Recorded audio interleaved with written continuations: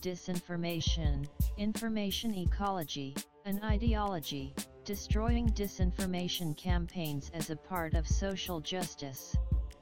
The Fram episode. Starting in 5, 4, 3, 2, 1. The Fram episode. The Fram episode.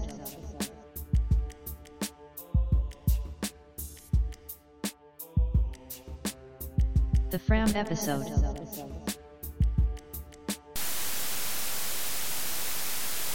This is not a quick fix. This is going to take 30 years, and we're never going to solve it. We've got 30 years, I think, to get to a point where it's manageable.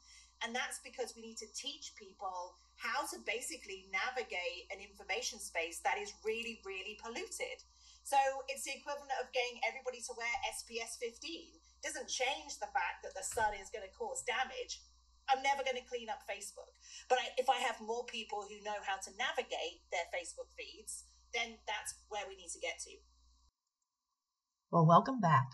That was an interview with Dr. Wardle of the Information Futures Lab regarding Brown School of Public Health. So welcome back to that Fram episode number 5, where this is going to be a content-rich, heavy episode about destroying, damaging disinformation campaigns. And I am going to go through a lot of definitions to start, and I will make sure I speak slowly since this is an audio situation. I'm used to teaching this information using visuals, PowerPoint presentations to college students. To start with this episode also, there's going to be some cussing going on. I normally don't cuss on my podcasts. I save that for, my personal life at home with my friends. But in this situation, there are going to be a few cuss words, so please fast forward if you're not interested in hearing anything comical, just to give you a heads up on this episode. So in the last few years, there's a group of U.S. lawmakers, our lovely U.S. Congress, who have been questioning CEOs of Facebook, Twitter, Google, as well as other platforms, and other experts as well on the field of disinformation and the concerns about the effects of social media on society, especially children. And recent data has shown that children and young adults have been spending more time online and using more social media platforms, mainly because of the COVID pandemic situation. So it's set off a sudden focus on the use of social media platforms by youth. And so the concern has grown exponentially because of this. And in regards to disinformation, when we look at what type of solutions that have been used in the last few years since 2015, which in the U.S. has been a main focus because of the political environment. Let me add, Europe before that has been dealing with this a lot longer than the U.S. has in regards to disinformation and misinformation in various different realms, not only politics, but medicine and technology and other aspects of society. And so I'm going to start defining a lot of terms. I'm going to take my time defining them, just make sure, take it all in. And the focus of today's episode is to stop throwing strategies at the problem, but start developing a plan, a social plan that is all-encompassing, overarching in regards to getting a lot more members of society involved at all ages. Research has shown that people of all ages can easily be manipulated to believe disinformation and misinformation. So this isn't relegated to one age group. So when we start talking about disinformation and misinformation, let me quote a particular person. Stephanie Pappas published there was an article she wrote in APA.org, Fighting Fake News in the Classroom. And she quotes Dr. Weinberg from Stanford University defining disinformation and misinformation. Misinformation is incorrect information spread innocently.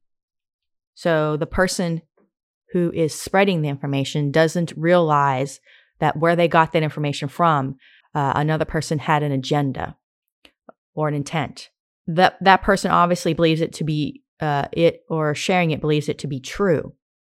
When they're spreading misinformation, say, for example, misinformation about the use of flu vaccinations for the COVID-19, a lot of misinformation that people were spreading, not realizing that someone else who developed had an intention for that incorrect information.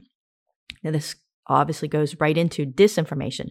It is deliberate false information. There is intent. So when you're in a court of law and you're trying to prove intent with disinformation, you are proving intent, that someone has an agenda.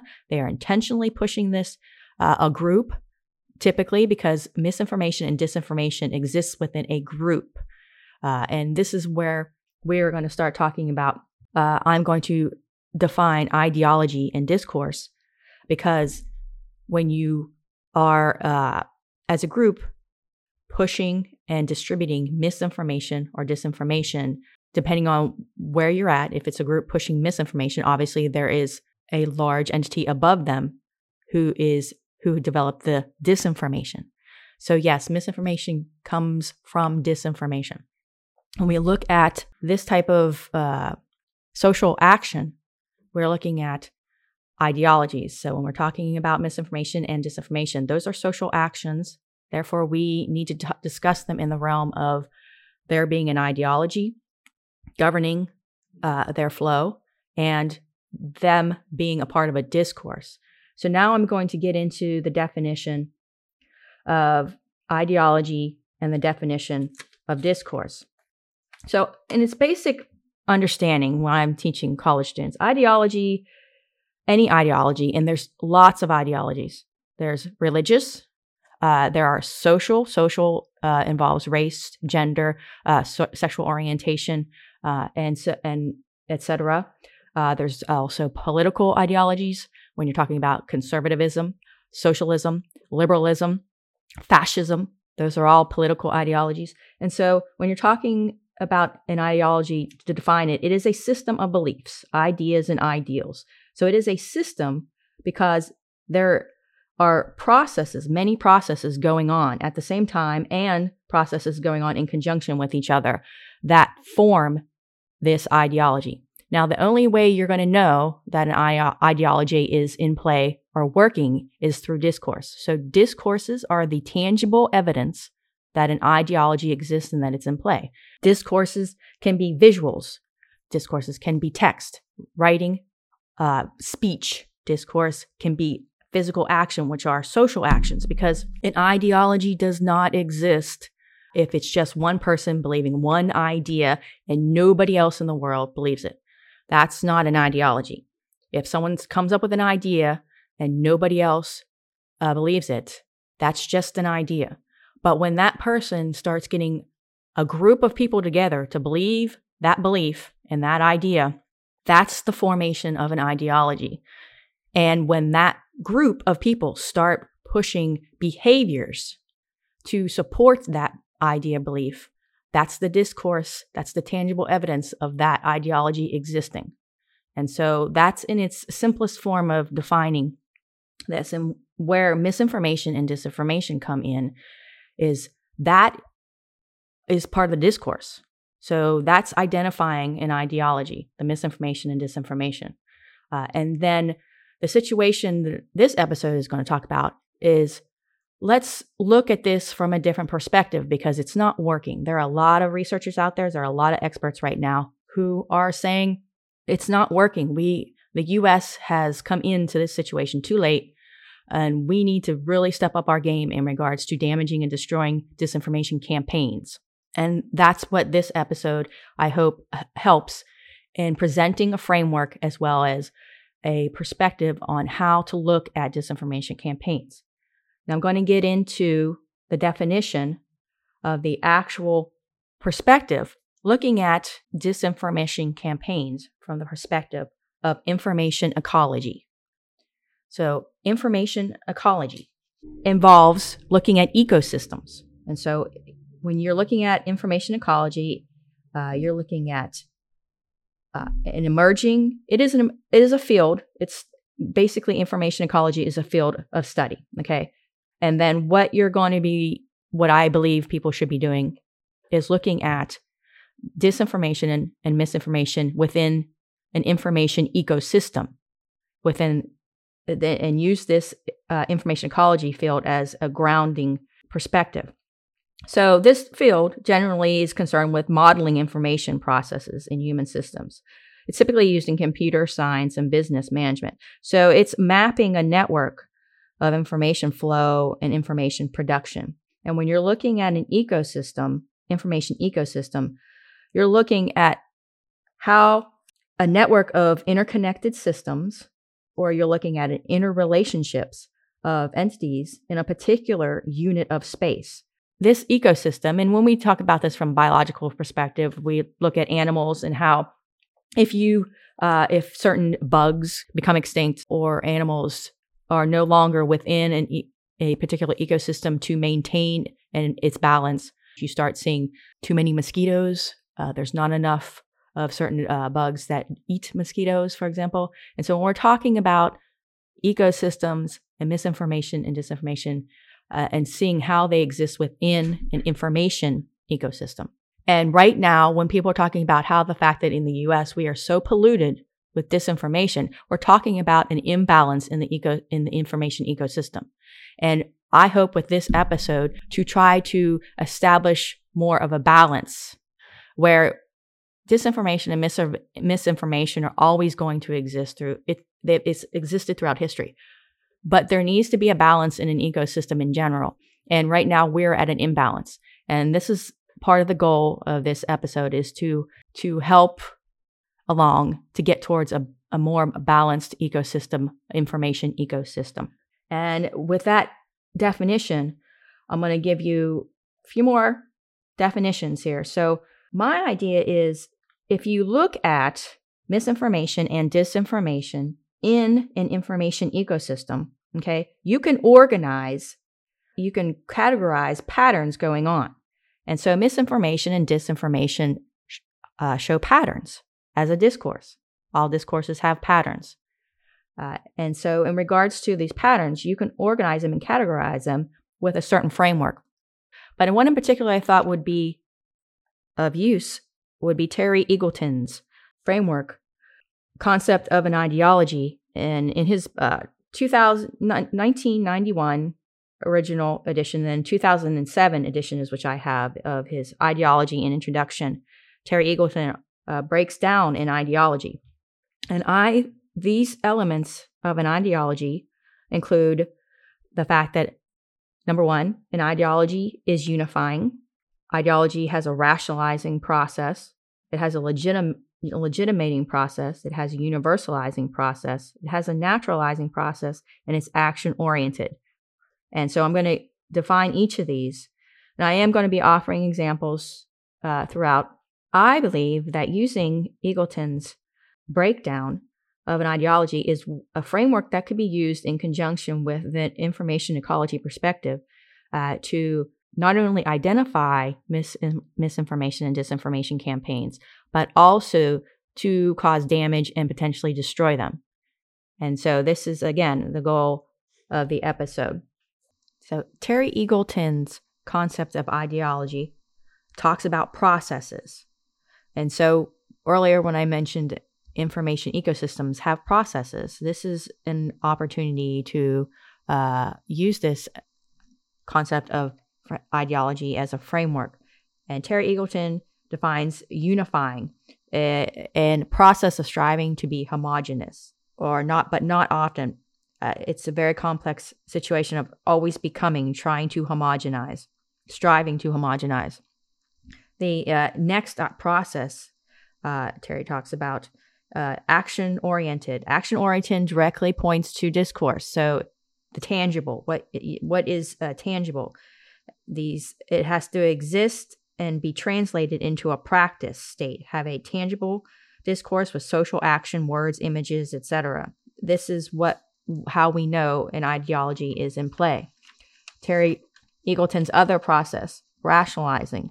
Well, a social group is expressing social interests and rationalizing these social interests. The individual or group attempts to present an explanation that is either logically consistent or ethically acceptable for attitudes, ideas, feelings, etc.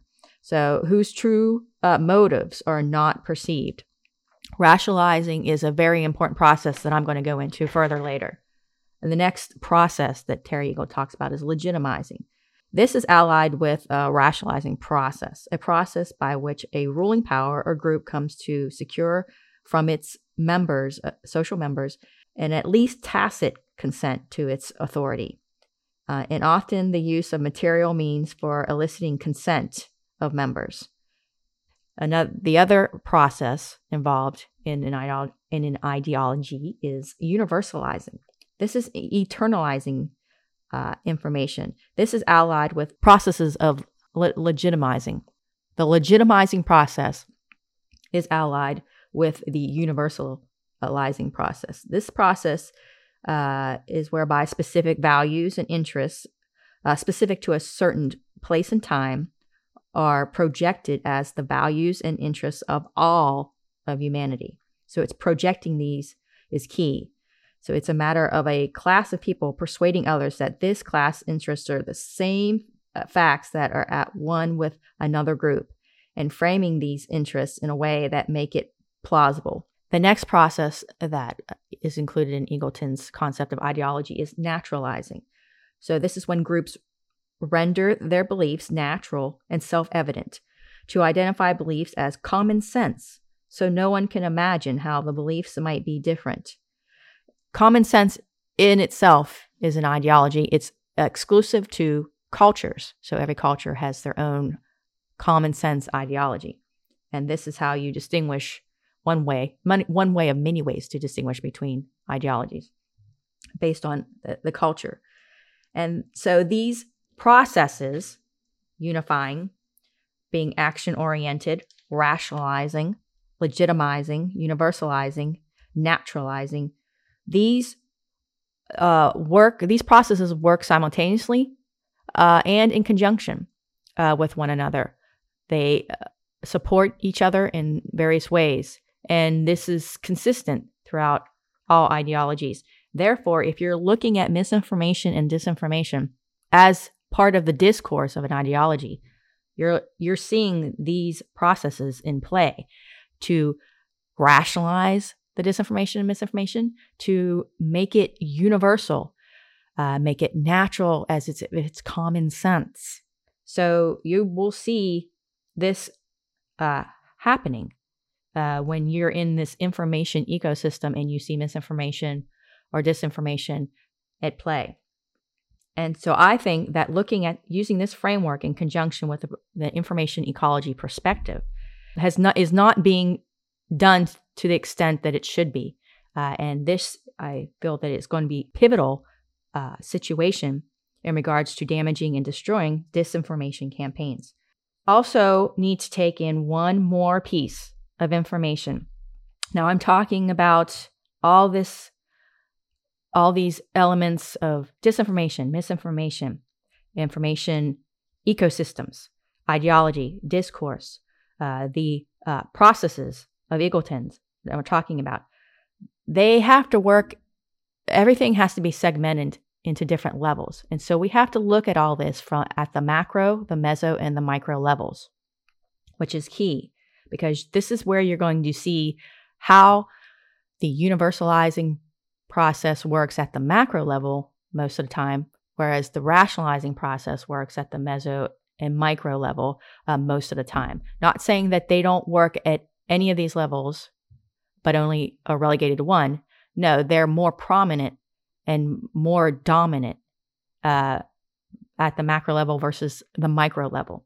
And this is where it's key at looking at, if you're trying to identify where disinformation campaigns are starting from and where they're headed to. So the whole concern is to connect these processes of an ideology with the elements of an information ecosystem at the macro, meso, and micro level. Now, I did not give you the elements of an information ecosystem, and I'm going to do this right now. Yes, this is a lot of information, I understand. So you probably won't want to play back this part. But if we look at the elements of an information ecosystem, and these are actually segmented at the macro, meso, and micro level. So at the macro level, when we're talking about macro level, we're talking about the overarching, the large scale level. For example, Fox TV would be considered a mechanism working at the macro level. If we're looking at a meso level, we're looking at mid-level, mid-range. We're looking at organizations and churches and social groups that are that take the information from Fox TV, say for example, and they start spreading it. So that's the meso level. We have to look at the micro level. We're looking at small scale. We're looking at local. We're looking at community groups, neighborhoods, small groups within the community. That's at the micro level. And so when we're talking about elements of an information ecosystem, the elements at the macro level and focus on information, the information landscape. That's the actual institutional infrastructure level, and also looking at the dynamics of access. So that's the environment of the information flow, the political, the cultural, the economic, the technological, the religious, the social dynamics of access. And the information landscape and the dynamics of access work together at the macro level. At the meso level, mid-range, we're looking at content distribution and consumption. So you're looking at information needs across populations. You're looking at production and movement of the information in each community. And so you're looking at providers of the information and the information flow itself. You're also looking at information use. So the information, how it's being processed, used, and applied. So we're talking about applied now. We're talking about more emphasis on the discourse than in the upper levels. Not to say that discourse does not exist at the macro level or meso level. It does. You see it in a different way. So when you see the Fox TV talking about information in its actual disinformation, that is a behavior, that is a discourse. When you're talking about someone from a organization in a community taking that information and then presenting it, say, at a church event or at a religious event, that is a discourse. Somebody's talking, speaking. When you're talking at the micro level and you just left that church event and you and 5 other members go to your neighborhood and you live in the same neighborhood and you're talking and you're now spreading and discussing that disinformation, that's at the micro level. That's discourse because you're talking, you're doing certain behaviors. So let's be aware of that. So elements of information ecosystem at the macro level already mentioned, information landscape and the dynamics of access. At the meso level, you're looking at content distribution and consumption. That's information needs, production and movement of the information, and information use. At the micro level now, you're looking at the human and social insights. So you're looking at the influencers in organizations and communities and institutions. You're also looking at social trust. That includes the trust networks in flow and the use of the information. So that is key, trust, social trusts. And then you're looking at information impact, its relationship between info, the prior knowledge, and behavior change. So you're looking at influencers, social trust, and information impact at the micro level. And that's where you get into somebody in the neighborhood who's left the church event, who brought that disinformation, and they've talked amongst their other neighbors that they were at that event. And then they now go out and they're a sociable person. And then now they're talking to people who don't go to that church. They go to another church and they tell them this disinformation. Influencer, they have a social trust. They have a trust with those people now who don't, they go to another church. So now those people from another church take that information and take that to people at their church. And then you're looking at the information impact. So overall, when different disinformation campaigns are being developed, the whole goal is to look and see the impact at the micro level and even the meso level. And that's what people who develop these disinformation campaigns are looking at. And you can see the impact based on now the so much frequent use of social media platforms. You can see the impact based on people's comments and replies on Twitter and Facebook and all this other stuff. So that's one way to gather data on the impact of the disinformation campaign. And there's other ways as well. So I know I've overwhelmed you with a lot of information here, and looking at basically summarizing and saying, hey, you know what? We are not looking at disinformation campaigns in an appropriate way anymore. When we started out, we were trying to figure this out, and we were piecemealing, putting out strategies to try to damage disinformation campaigns. Well, it's not working anymore. We have to look at it from another perspective, an information ecology perspective, and look at misinformation and disinformation within information ecosystems. And we also need a framework for breaking down that ecosystem, that information ecosystem, and Terry Eagleton's concept of ideology and it's the processes I've given you is one way, a framework to do it. And I think it's a more effective way, efficient way of breaking down what is going on in an information ecosystem governed by a particular ideology and the discourse, which includes misinformation or disinformation or both. So we're going to start now getting into a lot more examples because I know I've probably confused you all, which happens, and I apologize. But I'm going to go in through a lot of examples here to explain each and every one. And then we're going to go into strategies for fighting disinformation campaigns. And so at this point, I think you probably should have a break, a comical break with cuss words. So after this, I will dive in more to information about tackling all of this. Now, in a desperate attempt to fill 24 hours of programming, here's some bullshit that happened somewhere today. We've got some footage here of the bullshit, which began just after 3 o'clock this afternoon, when residents in this neighborhood were shocked to see this fairly common thing happening. An attracted witness described the event in breathless terms. I went to my window and I was like, whoa, there's some bullshit happening. That happened right over there.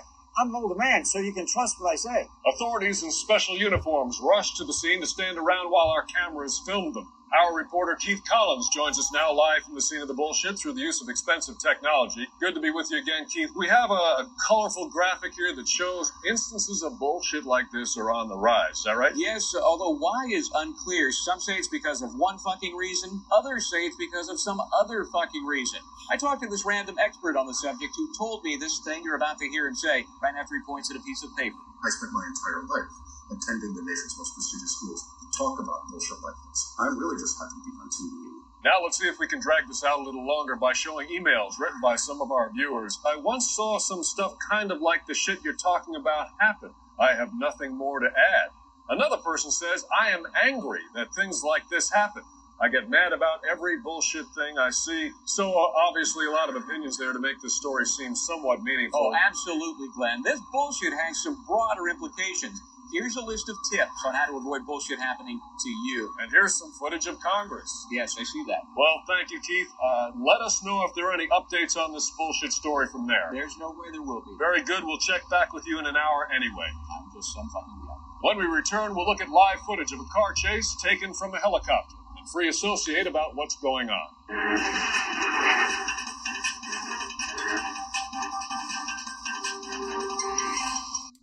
Well, I hope you enjoyed that excerpt from The Onion from 2010. Quite comical, but I thought it was very relevant in regards to just giving you a lot of examples about the processes in an ideology, particularly what Terry Eagleton's talking about, and also gives you an idea about an information ecosystem, particularly where the news is involved and incorporates information. But I have not addressed, and I will address this right now, how is this relevant to social justice? And being that my podcast focuses on social justice, this is misinformation and disinformation. They're both very relevant, and they're issues. They're social justice issues because you know what? Disinformation on itself, and this is my main focus of this episode, disinformation, it dehumanizes minority groups. If you look at how the sheer amount of disinformation Russia is pushing out about Ukraine in regards to this war and the terrible things Russia is doing, that they are dehumanizing Ukrainians. That point blank, okay? Disinformation pushes discriminatory practices and efforts. Disinformation, most of it requires you to discriminate against another social group, one way or another. Disinformation causes false health emergencies that we've seen globally. Disinformation using to cause problems, and also being used as a weapon, weaponizing information to scare and cause fear regards to health emergencies and pandemics. Disinformation causes hate speech. Disinformation causes physical violence. It produces online radicalization. So when we talk about extremist groups trying to get new members and going after young people, which is the most recent evidence, they're using disinformation to radicalize younger people to become members of their extremist group. Disinformation causes harassment against a group of people. Disinformation disrupts educational systems by misinforming, and disinformation used to get parents to believe that they need to remove certain types of curriculum, like critical race theory, from college curriculum. Does not exist at the elementary and barely exists at the high school level in the United States, if at all. I've not seen it, but I've heard teachers trying to. But the majority of critical race theory exists at the college level. Okay, this is what disinformation causes, disruption in educational systems. Also, it removes knowledge. Disinformation campaigns remove knowledge and stories through book bans and through book burnings, which was an early in history what used to be done. If you ever saw the movie Footloose and the scene where they're burning books. Disinformation causes this, and this becomes a social justice issue. And that's why we need to damage and destroy disinformation campaigns. And particularly in the US, this is where we need to step it up a notch and get our asses moving. So I said that I would continue to offer some examples. And so before I jump into some examples, let me quickly go through one of the articles that I used to gain information for this episode. It's a Lawfare 2023 article by Alicia Wanless, and it's called "There is no getting ahead of disinformation without moving past it." Now, at the beginning of the article, this person talks about the inability to define disinformation or disinformation campaigns. I disagree. I've already done it in this episode. It can easily be defined. It's not as confusing as people make it. But what I do appreciate about this article is its focus on information ecology as a perspective. So the author of this article says, and I will quote, read from the article, "The point is that the information environment is complex, and many factors can lead to disturbances. This is why more than just the sum of the information environment's many parts must be studied more intensely. Researchers and policymakers need to understand the socioeconomic and psychological conditions that encourage people to believe conspiracies, for example, as well as the role of influencers, including those who control the means of mass communication and traditional media, among other factors." And this is where we get into me talking again about the use of information ecology as I think a perfect perspective, looking at information ecosystems and misinformation and disinformation campaigns within a particular information ecosystem, and using Eagleton's framework, the processes involved in an ideology, as a way to break down what's going on within that information ecosystem regarding disinformation campaigns. And once you're able to do that, then you can get at damaging and destroying disinformation campaigns, is what I believe. And this author of this Lawfare 2023 article goes on further to say it, and I will quote again. To make sense of this complex system, multiple layers within the information environment must be considered simultaneously. It's not enough to look at narrow examples of disinformation or to use blunt instruments such as content moderation to stop it. Observers and policymakers have to understand how different types of actors within the information environment are going to manipulate a given situation to their financial or political benefit. It is also key is understanding what types of conditions cause what outcomes among the public as a result of both interventions and responses to those interventions. So this goes far beyond piecemeal approaches to studying the effectiveness of just one single intervention, like banning specific users from one platform. It goes more about a multi-level approach to damaging disinformation campaigns. And this is one of the reasons I appreciate this Lawfare 2023 article. Now, getting into examples, which I said I would offer because you need to understand at the macro, the meso, and the micro level, examples with all the definitions that I have given you. So at the macro level, I'm going to give you two sides. So first side is, for example, at the macro level, you have Fox Television, and the emphasized action is to watch Fox TV. So Fox TV works as an information landscape. Conservative groups work in conjunction in this landscape as part of the dynamic of access, which I remember I said is at the macro level in an information ecosystem. Now, at this macro level, you have a unifying force. Fox TV works as a unifying process, a force in a unifying process. Now, I'm getting into Eagleton's elements, processes, and an ideology. When we go to the meso level, we go from Fox Television, we go to Christian organizations and churches. They can readily and do map information flow. So that's where information needs come from. They identify what information is needed with their parishioners and their members of their group. And they clearly have known channels of authority. So they are a part of the process of production and movement of the information. And this is at the meso level. They also present information at social gatherings and materials as well. So that's information use. And they are also the authorities are also part of setting up protocols to catch any deviation from the information presented. So this is where you now, if you look at Eagleton's processes, rationalizing. The rationalizing process is what helps to set up protocols to catch deviations from information presented. Now, when you go to the micro level of an information ecosystem, in this example, you're looking at social media stars and community leaders as influencers. And they're presenting information because they are a trusted source. They are presenting information in a trusted venue, in trusted outlets.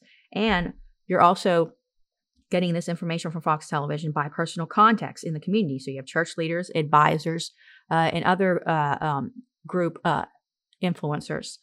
And then when you get into the influencers at the micro level, they're on guard to catch any deviation from the information presented by presenting updated videos and updated knowledge, and as well as updated talks. This is where you also get in, again, maintaining the rationalizing process. And at the same time, you have all this action-oriented processes going on at different levels of the macro, meso, and micro level. But where it's key is to see how it impacts at the micro level, which is most frequently what happens. Now let's turn this on the other side, give you another example of an information ecosystem. We'll say at the macro level, you have MSNBC. They work just as similarly as Fox would. MSNBC is an information landscape. The actions that they promote is to watch MSNBC. So that's part of the information landscape. Then you have the liberal groups that and Democratic Party groups that work at this macro level, and they are part of the dynamic of access to the information. And again, as I said, at this level, you have the unifying process from Eagleton's, one of Eagleton's processes in regards to ideology. And this is where you have a focus on information that makes sure that every group at the macro level has access in general to all of the information that MSNBC is providing. At the meso level, you have local and regional groups, democratic groups, liberal groups, organizations, local community groups as well. They, again, are mapping the information flow, the information needs, which is element of at the meso level in regards to information ecosystem. Again, they have known channels of authority. It could be politicians. It could be CEOs, very well-known business people. And they are part of the production and the movement of information. And they present info at social gatherings and at business gatherings, at political gatherings, and materials, which is information use. And they, again, set up protocols to catch any deviance from the information presented. And this is, I said again, where the rationalizing process takes a foothold. And then when you get into the micro level, because you want to actually eventually see the impact of what happens, the action-oriented process at the micro level, this is where you look at the social media stars and the community leaders as influencers, and they're presenting info in trusted outlets like LA Times, for example, or certain social media accounts. And then also by personal contacts in the community, business leaders, religious leaders who are also pushing forward this information, the information MSNBC has. And then you have the influencers. Again, they're on guard to catch any deviance from this information by using updated videos and materials and talks to update and maintain the rationalizing process. So this is an example of two different types of ecosystems. Obviously, they are in contrast to each other. But just to give you an idea of how your misinformation and disinformation campaigns work within each one of these information ecosystems. Now, we also want to get at looking at, we're going to start getting into tools. It also offers a lot of strategies in this article. Let me give you the information. Fighting fake news in the classroom. Misinformation and disinformation are enormous problems online. So this article by Stephanie Pappas, which was published in 2022, not only defines disinformation and misinformation, but also gives you examples at the micro and meso level about how to tackle and how to damage disinformation campaigns. And across the board, this article, as well as another article by Roberta Braga, which was an opinion contributor, the article, We Need to Formalize Counter Disinformation Education for Children and Teens. This was in 2021. And in this article, definitely offers, again, a focus, particular strategies to combat disinformation campaigns. And I will read from Braga's article, 2021. As kids and young adults dive deeper into the online space, their education should include lessons on understanding and countering disinformation and misinformation. For these lessons to be effective, teachers must be equipped to understand the complexities of counter-disinformation tactics they'll be teaching. In partnership with educators, teachers associations, and education non-governmental organizations, the funders of open source journalism and research training, along with third parties conducting such training sessions, they all should convene discussions to identify educators' gaps in knowledge, debate what sorts of training and tools educators could receive, and determine the lessons that should be passed on to students of different ages. Now, as you're starting to see the ongoing theme here, I'm starting to have is that one way to tackle disinformation campaigns at multi-levels, the macro, meso, and micro, is to have direct influence and impact in educational systems.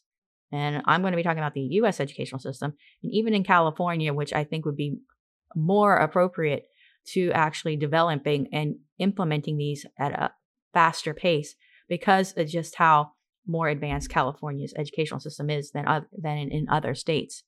I really think that this is one of the main essential tools to use to damage and destroy disinformation campaigns.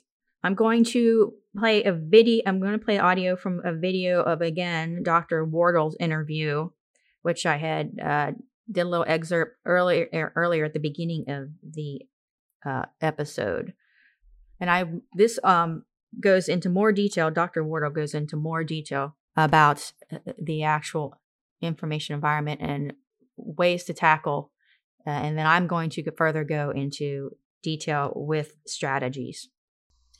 So I'm very excited to have this opportunity to be at Brown, mostly because Brown is famous for being a university that takes multidisciplinarity seriously. There are lots of universities that say it but don't really do it. There's a real opportunity to work with people who, for example, are thinking about democratic erosion in the political science department, scientists who are thinking about climate change, people who are thinking about hate speech and identity, all of these different elements that are concerned or have misinformation at the heart of the kind of work that they're doing. So I'm really excited about that. But the thing that we're going to build at Brown is focused on the future. What we do need is a centre that's really focused on what works, and not just what works in the US, but what works globally, what's scalable, how can we really think about interventions that make sense. And some of my frustrations are that the academy doesn't necessarily connect enough with practitioners. But similarly, practitioners are very good at throwing spaghetti at the wall, but don't understand why we need rigorous evaluation to figure out what works and what doesn't work. So the dream at Brown is to try and bring these two worlds together so that we can really do research that means that we give practitioners tools, tactics, resources, workbooks, trainings, technology that makes their life easier. But all of these things have been tested and we know that they work. When I went to get my master's in public health, most of my courses were about things like epidemiology, biostatistics. So why is it important for a school of public health to have courses and work around misinformation? So I don't want to throw any shade. I'm going to. But there is still a tweet out there from the WHO from January 2020 that says that COVID is not transmissible via aerosols. It's still out there as a tweet. But there's also tweets and Facebook posts by the CDC and others about masks that don't make any sense anymore. And I think one thing that we've learned, or I hope that we've learned during this pandemic, is the importance of communicating effectively, communicating in a way that there's an honest conversation about what's known and what's not known. There has been a disturbing downward trend in trust towards these very important large public health institutions. And I think if we don't learn from that, then all of the great work done by epidemiologists and statisticians and other people working in public health means zero if fundamentally people are not using that data to inform their decisions. Dean Jar, the reason when he came and found me, I was like, I'm going to be honest, I'm not a public health person. He was like, that's exactly why I wanted to come here, because we have to integrate this into our education. We have to integrate this into our research. It doesn't matter what we do at the School of Public Health if we don't take communication seriously. Those of us who live in the information ecosystem that we do, like our information ecosystem is top-down, linear, and hierarchical. You know, I'm going to listen to a press conference with Dr. Fauci. I'm probably going to read it in the New York Times, and I'm going to go, yes. But it's very passive. I'm being broadcast at, and I consume it, and I might share it with somebody, but it's not really interactive. The disinformation ecosystem, the conspiratorial ecosystem, is really participatory. People feel like they have agency, they're doing their own research, they're sharing it with their communities who say, thank you, let's add that to our database. I think we forget that, and that's critical to all of this, which is, as humans, many people want that connection that increasingly they don't have in their everyday lives. If your work at Brown is successful in the next 10, 20, 30 years, how will we be approaching information and responding to it differently? There will be less of it. It won't have disappeared. There will be less of this kind of content. Well, I found the interview with Dr. Wardle from the Brown's School of Public Health, it was a 2022 interview, very insightful in regards to what needs to be tackled, goals for the next 30 years, mind you, on how to damage and destroy disinformation campaigns that are within information ecosystems. And the article I mentioned earlier from Roberta Braga, which was published in 2021 in The Hill, starts a discussion about how to change educational systems in order to counteract disinformation and misinformation. So starting at young ages, not starting at adult ages of monitoring content. So we have to look at the micro level, changing, introducing strategies into educational systems in the United States. Meso level, rewriting and redeveloping educational systems at the state level. And incorporating this at the federal level at some point in order to reach these huge goals that Dr. Wardle has talked about. Now, in another article, the Roberta Braga article, which was published in The Hill in May 2021, just so you have the information if you want to look it up. There was also another article I mentioned, the Pappas article, which was published in 2022. Again, it starts talking about the need to incorporate strategies into at the micro level and meso level into educational systems. And in this article, it definitely, let me quote from it. It says, this sort of instruction melds nicely with the psychology curricula, from Psychology 101 to research methods courses to specialized seminars on cognition and reasoning. It all comes back to what we know about cognitive biases. So you can connect it to psychology so easily. This is a quote which was made by Dr. Susan Nolan, a psychology professor at Seton Hall University, in this article. There are many ways to incorporate this type of countering curricula at multiple levels: elementary, middle school, and high school, and college levels. Even at the college level, it says here, many students come into psychology courses with preconceived notions about the subject, Dr. Nolan says. So it makes it easy to work debunking into the curriculum from the get-go, debunking a type of strategy. And so another strategy that is included in this article, Pappas 2022 article, talks about lateral reading. This is something that can be introduced at the elementary level, middle school level, and high school level. So it is a promising method. Lateral reading, the process of leaving an original source and checking for background information about the source elsewhere. In a study, I'm quoting from the article, in a study of teaching lateral reading in college-level civics courses, educational psychology, doctoral student Jessica Brodsky of the City University of New York and colleagues found that students initially rarely did this kind of fact-checking, but that teaching the strategies as part of a curriculum increased students' lateral reading. And I'm going to play some video that defines lateral reading here soon, just so you have a good definition, because I really think across the board, this type of strategy, besides the debunking strategy, can be immediately implemented at the micro level. And so there's also other strategies this article mentions, gamifying the learning.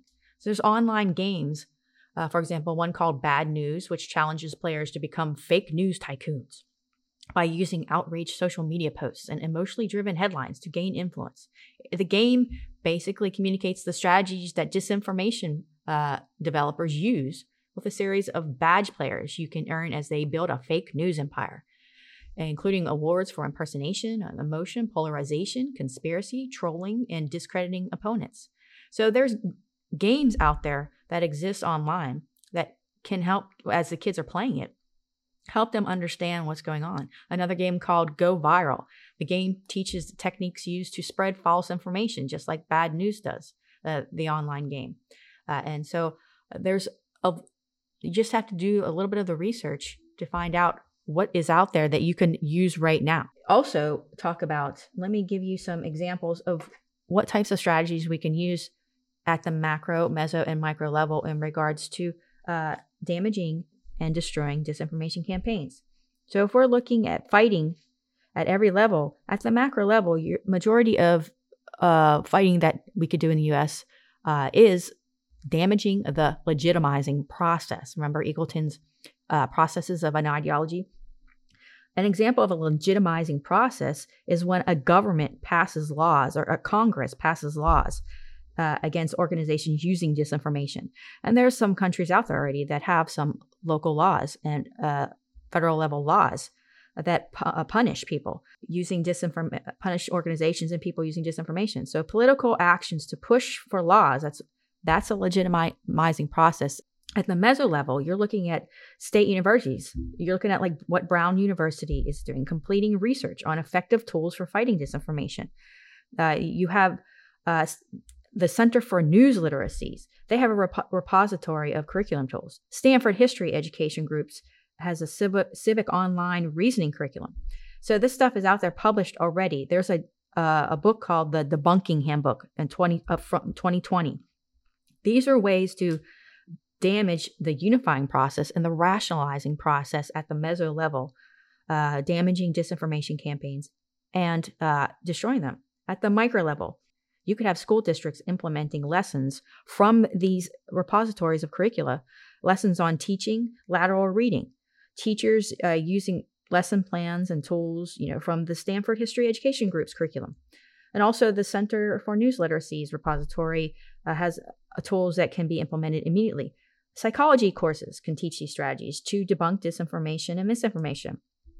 The whole idea of debunking information in classrooms, in offices, in local events, social events, in newsletters, in the news, this can go on right now, as well as the lateral reading can be taught live on news. So MSNBC can do lateral reading and demonstrate it at the start of any type of news, breaking news information that involves disinformation. This can quickly be done and already can be done. And this is where you're looking at damaging the rationalizing process. When I talked about Eagleton's processes that are part of an ideology, you could damage a rationalizing process quickly this way by using debunking strategies and lateral reading at the micro level and meso level.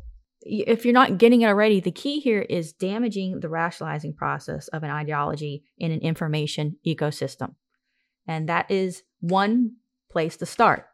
Okay. And how can you damage the rationalizing process? Well, there's one way you can do it. Fact-checking processes reaching from institution to a community.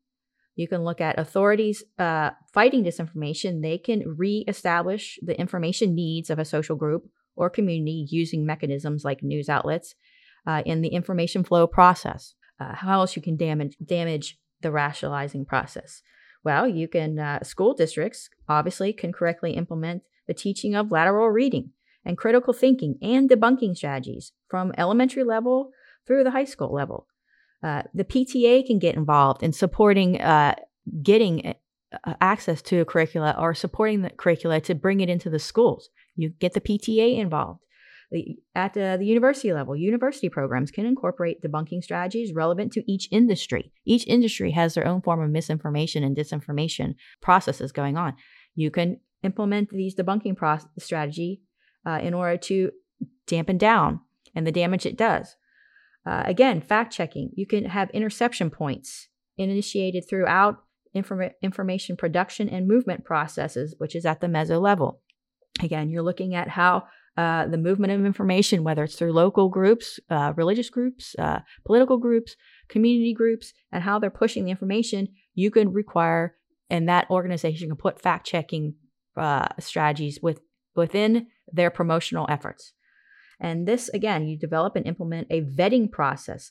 If there is the development and an implementation of a vetting process for influencers that delegitimizes their influence. So having a vetting process for influencers, making sure they are adequate, appropriate, well-guided influencers that actually do not push disinformation, but there are protocols in place to catch misinformation as well as disinformation, and they're a part of that learning process and implementing it as well.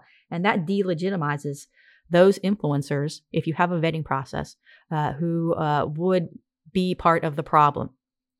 So this is just several ways of just alone damaging a rationalizing process within an information ecosystem. And I'm going to go down a list that I have of other tools that can be used that I got researched online that I felt is handy to have. Tools for fighting disinformation and misinformation. So besides the games, like I told you, go viral and bad news, there's also another one called Factitious 2020 Pandemic Edition. This challenges players to differentiate between real and fake news.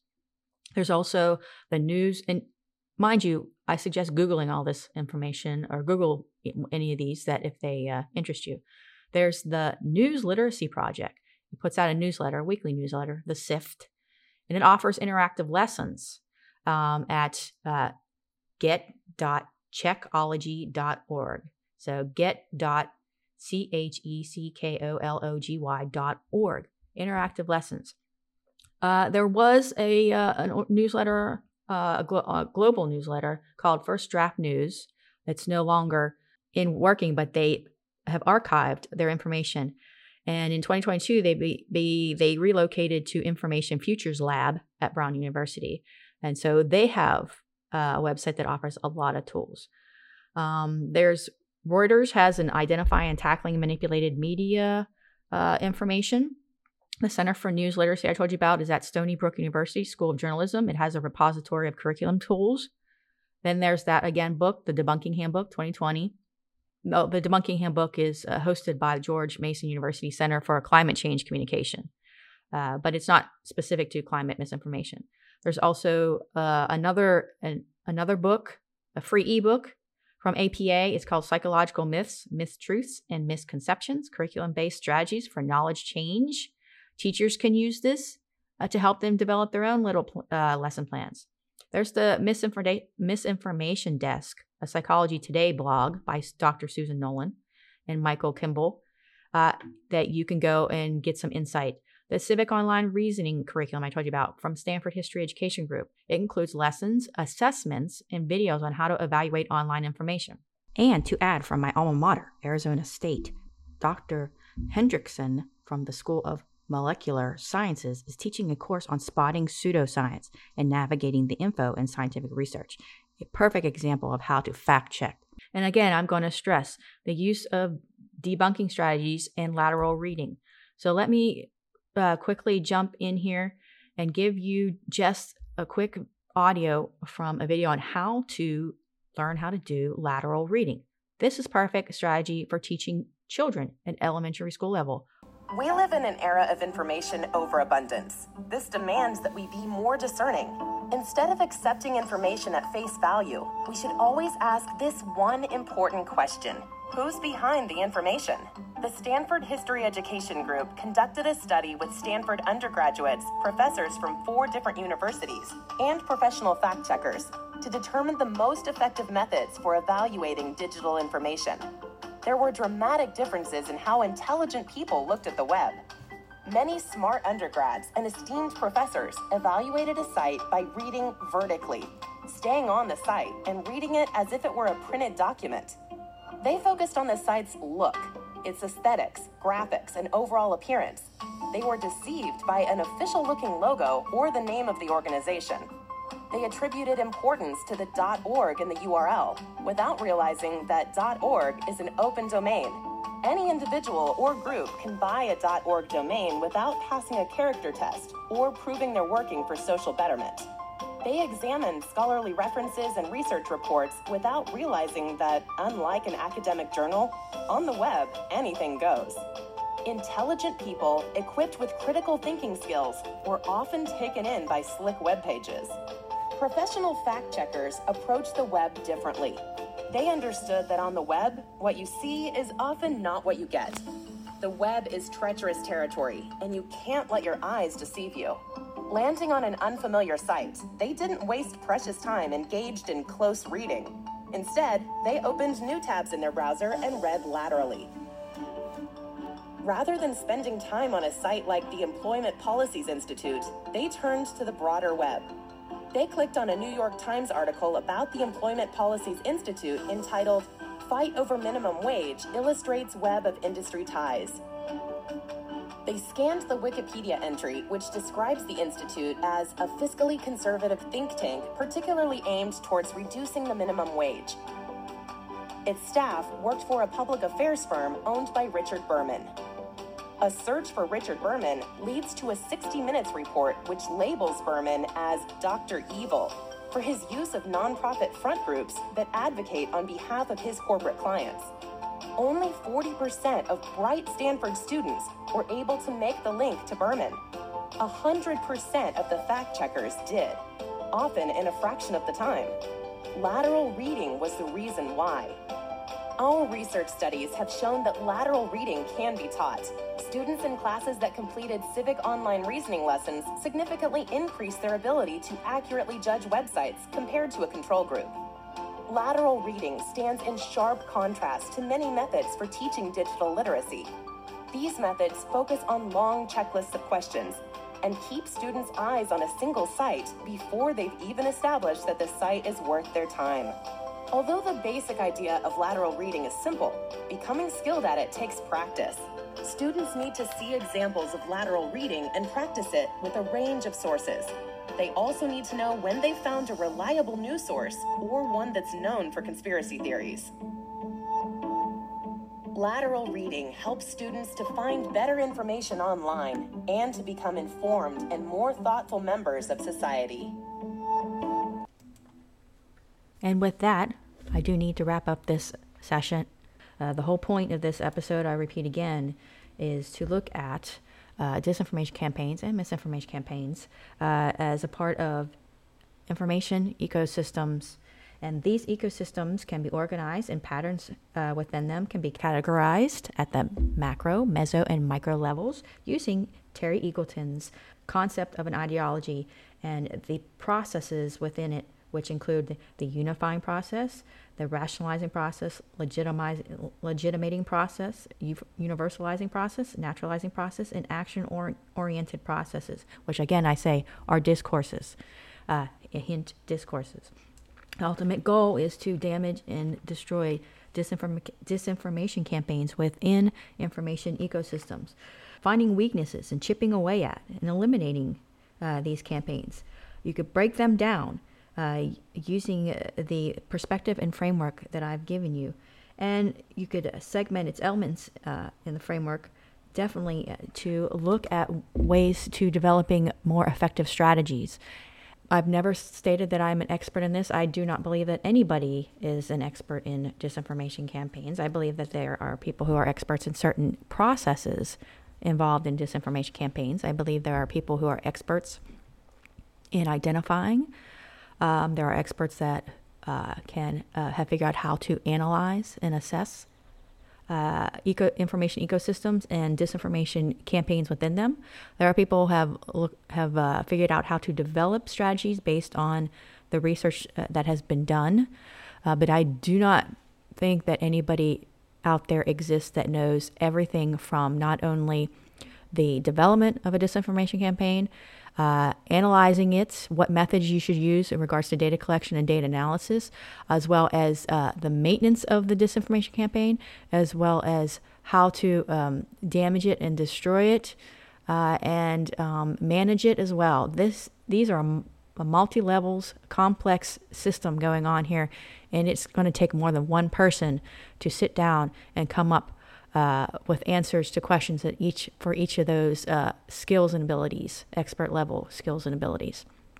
I am but very knowledgeable in just a few of those, just like a few other people that you hear on news outlets like MSNBC and ABC, CBS, who do talk about certain elements. People who work for the NSA, CIA, or even FBI, who they become experts on identifying, but do they know how to analyze what data collection methods, data analysis methods would be best in order to not only identify, but how to find weaknesses within the campaign. So, and it goes on. But hopefully maybe one day with all this information that I've given on this episode, that a small group of children in some school district somewhere has been lucky enough to experience a newfound type of curriculum that counters disinformation, and they go up and they get a PhD like I did, and then they learn and become the experts that we need and lower the sheer amount of pollution that is going on in the information ecosystems we have. So this is a wrap on episode 5, and this is also a wrap on season 1. I hope you have a wonderful summer.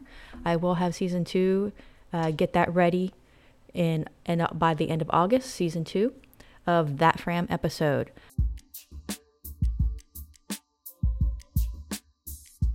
The Fram episode.